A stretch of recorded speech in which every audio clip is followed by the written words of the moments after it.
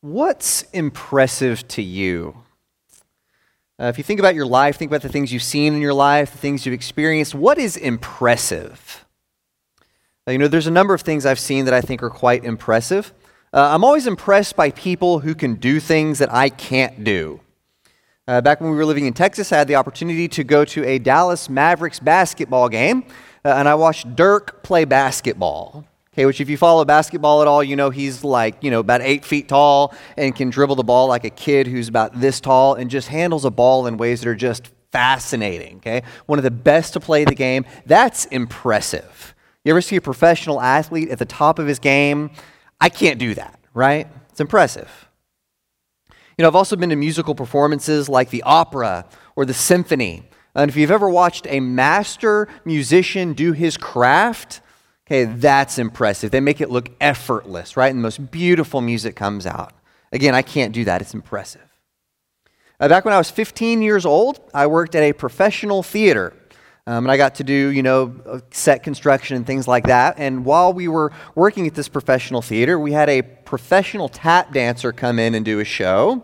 And that may not be your thing, right? That's probably not my preferred mode of entertainment.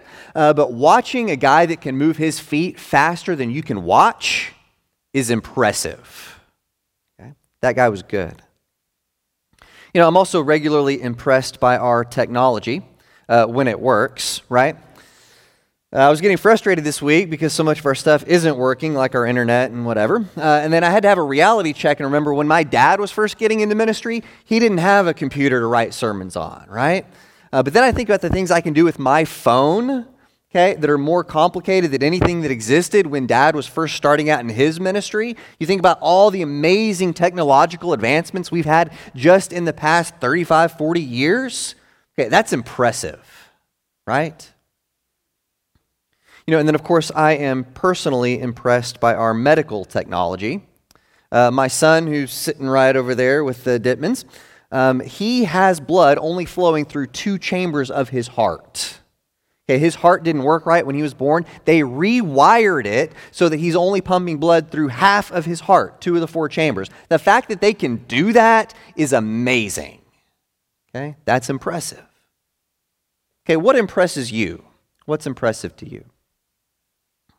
Back in the first century, they had some pretty impressive stuff back when this letter to the Corinthians was written.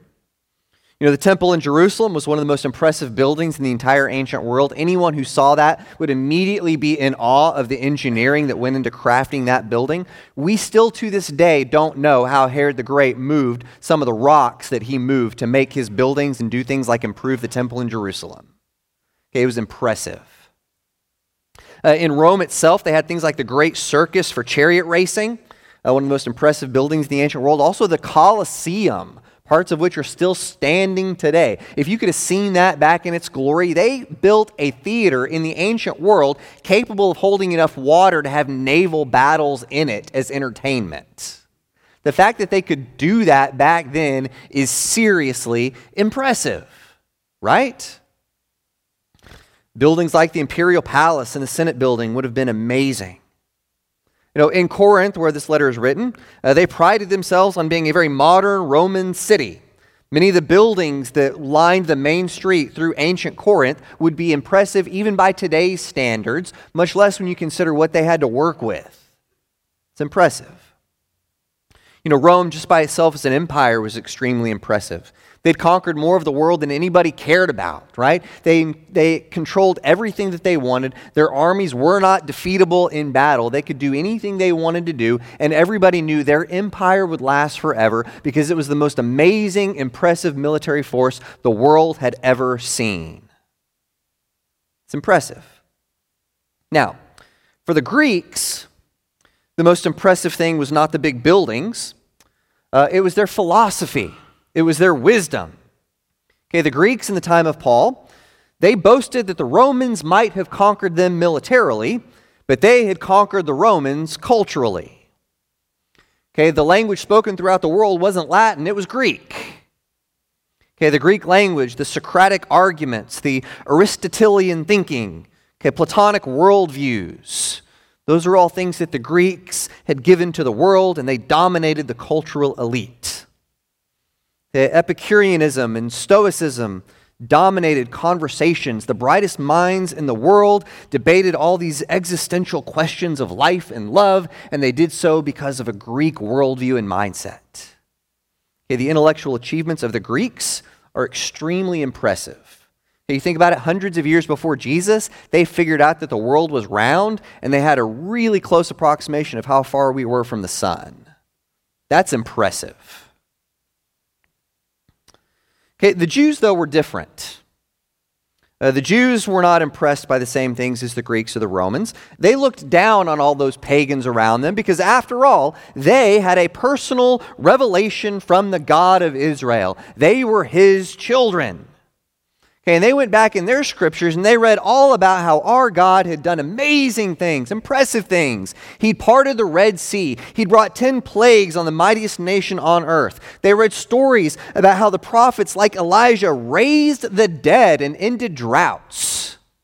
You want to know what's impressive? It's not building a big building or a pyramid or anything like that. What's impressive is when the God of the universe comes to this world and acts in power. You want to see something impressive? See what our God can do. Okay, I have one point this morning. Guess what it is? Right? Yeah, don't be impressed by the wrong stuff. All right, our passage in Scripture this morning is rather long, but it's one thought. I couldn't figure out how to break this up into smaller pieces, but I want you to notice we're in 1 Corinthians chapter 1, starting in verse 18, how Paul addresses this very specific issue of what do you find impressive, and you better make sure it's the right thing. Okay, notice starting in verse 18. He says, "For the message of the cross is foolishness to those who are perishing, but to us who are being saved, it is the power of God. For it is written, I will destroy the wisdom of the wise. The intelligence of the intelligent I will frustrate. Where is the wise person? Where is the teacher of the law? Where is the philosopher of this age? Has not God made foolish the wisdom of the world? For since in the wisdom of God, the world through its wisdom did not know him, God was pleased through the foolishness of what was preached to save those who believe. Jews demand signs. Okay, another word for that there would be miracles. Okay, and Greeks look for wisdom.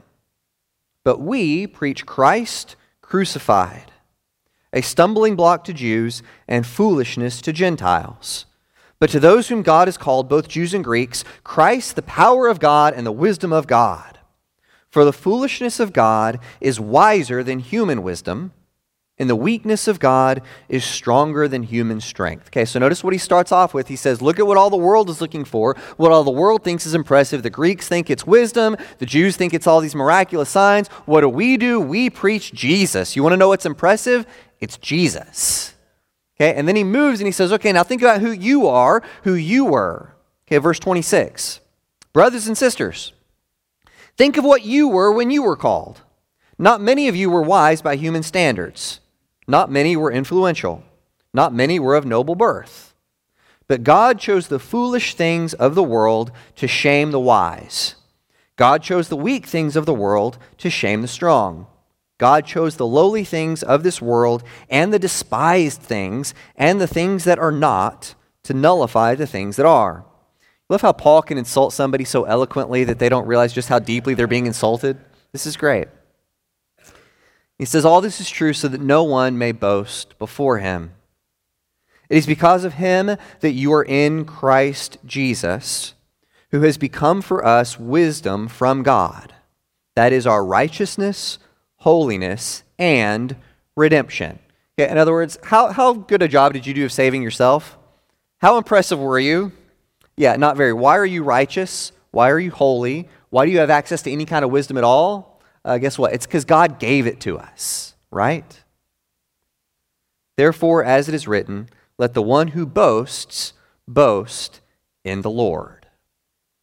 Okay, and rhetorically, Paul is brilliant here. Okay, Paul is a really smart guy. Okay, so I can read just a little bit of Greek. I had to study quite a bit of it, more than I wanted to in school, and I can read it a little bit. I'm by no means an expert. But people who are experts tell me that here in this paragraph, Paul has written extremely eloquently. Okay, this is one of the best rhetorical pieces we have from the entire ancient world. And you notice what Paul is doing here. Paul is saying, by the way, all that Greek rhetoric and philosophy, that's not that impressive. And he does so using some of the greatest rhetoric and philosophy from the ancient world. Right? It's hilarious. It's supposed to be funny. Okay, so Paul has demonstrated his mastery of Greek wisdom in a paragraph talking about how Greek wisdom isn't that impressive. All right, also, you look at some of the miracles that Paul did. Go read the book of Acts. See the kinds of things Paul was doing. Paul literally raised people from the dead. Okay, if anybody was really impressive with his miracles after Jesus, it's Paul, right? He did things only Jesus could do. And then he, in this paragraph, says, by the way, all those miraculous things, all those miracles, that's not that impressive. Right? If anyone was qualified to say that Greek wisdom and philosophy and miraculous signs aren't that impressive, it's a guy like Paul who's mastered both of those fields. Okay, Paul is a really smart guy. He can go toe-to-toe with the smartest philosophers in the world. He's better written than they are. He can do miracles that only Jesus can do. And yet Paul says the only thing that is impressive to him is the gospel of Jesus Christ. You want to be impressed? Look at lives transformed. You want to be impressed? Look at the marriages that are restored in church. Okay, look at people who used to grab as much as they can get, now sharing with the poor. Okay, look at people facing persecution and even death with confidence. Okay, you want to see something impressive? Okay, earlier this week, I had a conversation with a 10-year-old boy that we're going to baptize later today. And one of the things that he said to me is he goes, you know what? I just want to follow Jesus. That's impressive. All right. So what's wrong with the impressive things in our world? Okay, why do we so often forget this? Why do we so often get off track and start thinking about other things instead of what's really most important and central to our lives? Okay, I've got 4 things. If you're taking notes, you can write these on the spaces provided on your bulletin. Okay, but what's wrong with the impressive things of our world? All right, number 1, the impressive things don't last. Okay, the impressive things of this world don't last. You know, the Romans were convinced that their empire would last forever.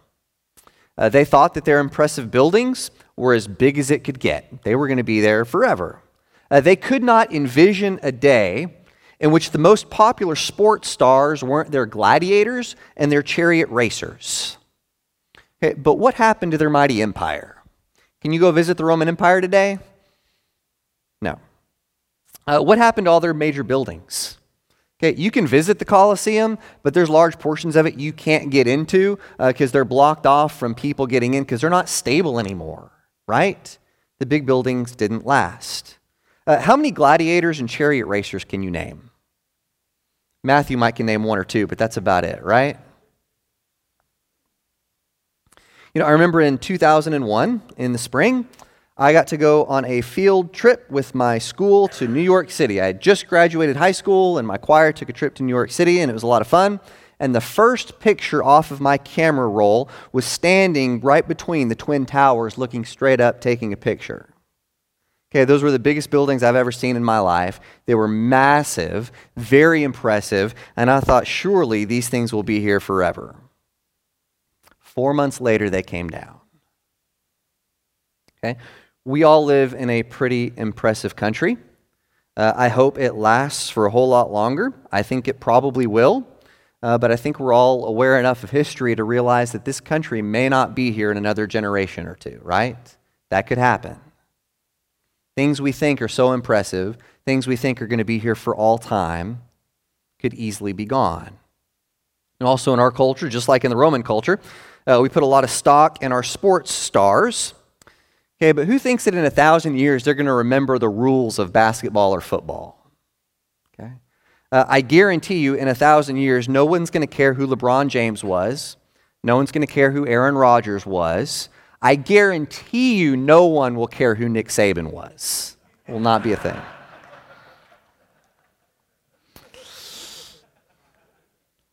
no one will care who Nick Saban was, Randy Garner. It's not going to be important. No one will remember Bear Bryant either. Not a thing. They might remember Lincoln Riley, but that's a different thing. All right.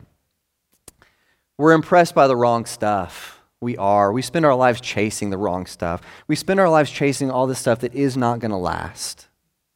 Okay, but you know, from Paul's day, the kingdom that is still in existence, it's the kingdom of God. And nobody can name the top chariot racer from Paul's day, but everybody knows the name of Jesus and Paul and Matthew and Mark and Luke and John. There's a lot of people we can name from that era, and they're all Christians, and none of them were these big, impressive people from the Roman world. We need to make sure that we're impressed by the right stuff. All right.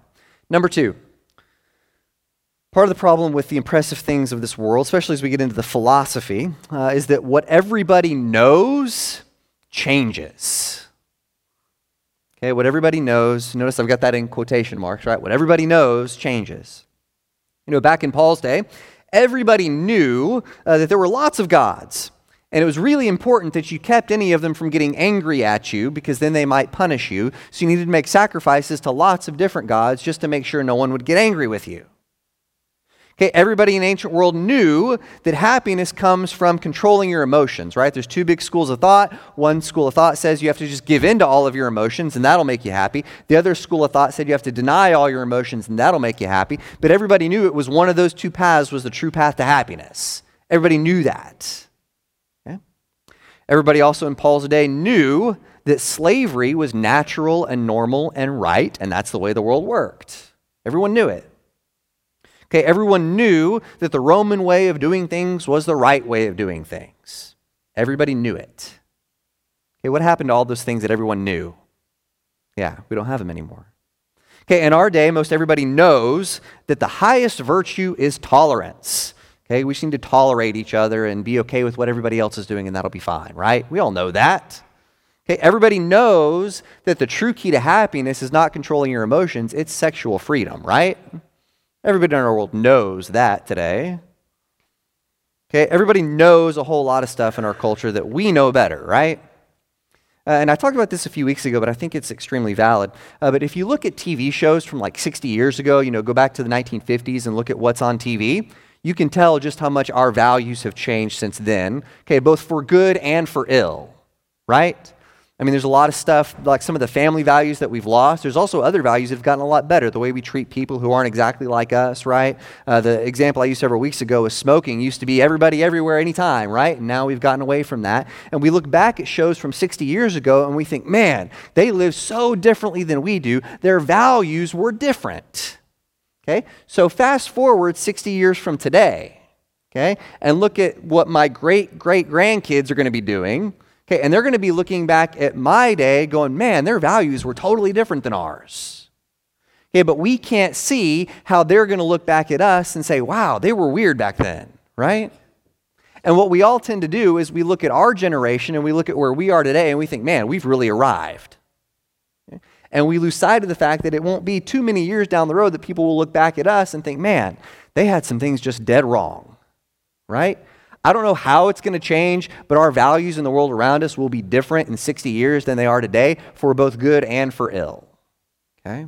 I believe that. So I think it's a little arrogant for us to say, well, we know stuff now. Okay, you know, just the other day, Luke told me, he said, Dad, there are 8 planets in the solar system. A really long time ago, there were 9 planets in the solar system. Yeah, son, a really long time ago, it was all different, right? Yeah, back when I was a kid, there were 9 planets and 4 oceans, okay? Today, there's 5 oceans and 8 planets, and none of the physical stuff actually changed, right? Okay, but again, what everybody knows changes. Okay, the impressive knowledge of the world changes, right? And if that's where you're going to put your anchor, you've got it in the wrong place. Okay, you know what hasn't changed knowledge-wise? Okay, when the Bible says, here's how to have a good marriage, that's been the same for over 2,000 years. Okay, when the Bible says you should live like Jesus if you want to be happy, that hasn't changed in over 2,000 years. Okay, when the Bible says here's how to actually live your life in a way that's pleasing to God, that hasn't changed. Okay, where are you going to put your anchor? On the common knowledge in our world today that's constantly shifting, or in the Word of God where He said, here's how it is? Okay? What everybody knows changes. All right, number 3. Being an impressive person doesn't make you a wise person. All right, and this is part of what Paul is hitting really hard, because so much of what's going on in this church in Corinth, they're having all of these problems because they're chasing after the wrong kinds of wisdom. They see these impressive people and think, oh, I'm going to be like that. And Paul's trying to hammer home to them. He says, okay, just being an impressive person doesn't necessarily make you a wise person. All right, so some reminders about wisdom. Again, we've talked about this before, but I think we often lose sight of this. But being wise and smart are not the same thing. A lot of really smart people in the world who are not very wise. There's a lot of people with a whole lot of wisdom who wouldn't do extremely well on an IQ test, right? Being wise and smart are not the same thing. Okay. Similarly, wisdom and knowledge are not the same thing. You can know a whole lot of stuff. You can memorize the entire Bible like the Pharisees did and still not be a very wise person, right? Also, wisdom and age are not the same thing. I like to think that I am wiser now than I was 10 years ago, and that I'll be wiser in 10 years than I am today. Okay, but we've also known lots of older people who didn't have a lot of wisdom, and we've seen some younger people who are saying already, man, I'm going to follow Jesus with my life and show tremendous wisdom with their lives. Fair enough? All right. We've all known people who are very clever, very well educated, very smart by worldly standards, have lots of life experience, and yet they're not very much like Jesus at all. Right? Paul's point is having an impressive resume doesn't make you wise. Now, again, this is not an argument for being anti-intellectual, right? Paul is very much an intellectual. Paul uses his education to great effect, right? But he realizes what's most important. He knows where godly wisdom comes from. He says it's about following Jesus. Okay, we start by following Jesus. We keep that first, and everything else has to come after that. You know, just like being smart doesn't make you wise, being talented doesn't make you wise either. You may be a gifted athlete. You may be a phenom musician. You may be super attractive like some of us. You may have a gift at making money, right? You may have all kinds of gifts. Lots of us have lots of different gifts, okay, but that's not the same as having wisdom. And yet what we tend to do in our world is we look at people who are gifted and we think, oh, I'm going to follow that gifted person. Okay, but being gifted and being wise are not the same thing. We need to make sure we're following wisdom and not gifts. Does that make sense? Okay, so I don't care what the quarterback for the Atlanta Falcons tells me I should spend my money on, right? That's not my guide. Okay, my guide is Jesus Christ. Fair enough? I don't know that Matt Ryan's ever told me what to buy with my money, but that's what came to mind. And you know, if I'm being honest though, I want to be impressive, right? I want people to hear my sermons and think, wow, you're good at that. Hasn't happened yet, but I'm working on it, right? Okay, I want to be attractive, right? I want to be impressive to other people. I want to be respected. I want to be thought of someone who's competent and reliable and clever, right? I certainly don't want to be unimpressive. Okay, I don't want to meet people and have them walk away thinking, there's nothing real special there. I don't know why that's funny.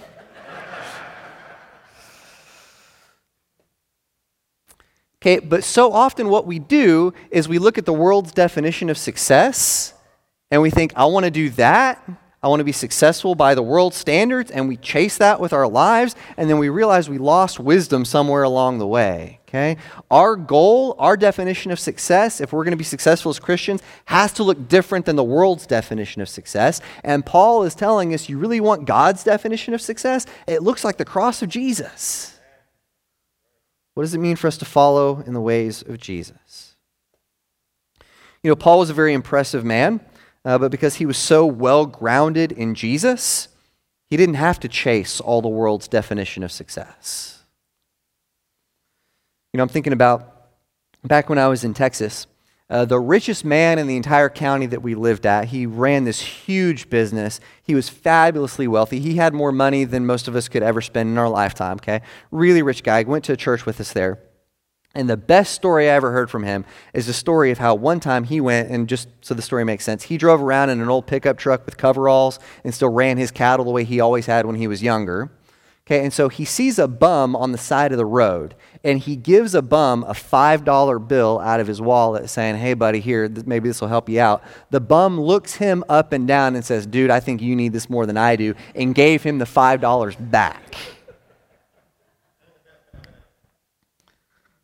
I love that story, okay? But here's the thing about that old rich guy. He was so well grounded in who he was, he didn't have to chase after what the world told him success looked like. He was comfortable in who he was. He was comfortable in what he was doing. He was chasing after the right stuff. He didn't have to chase what the world told him was success.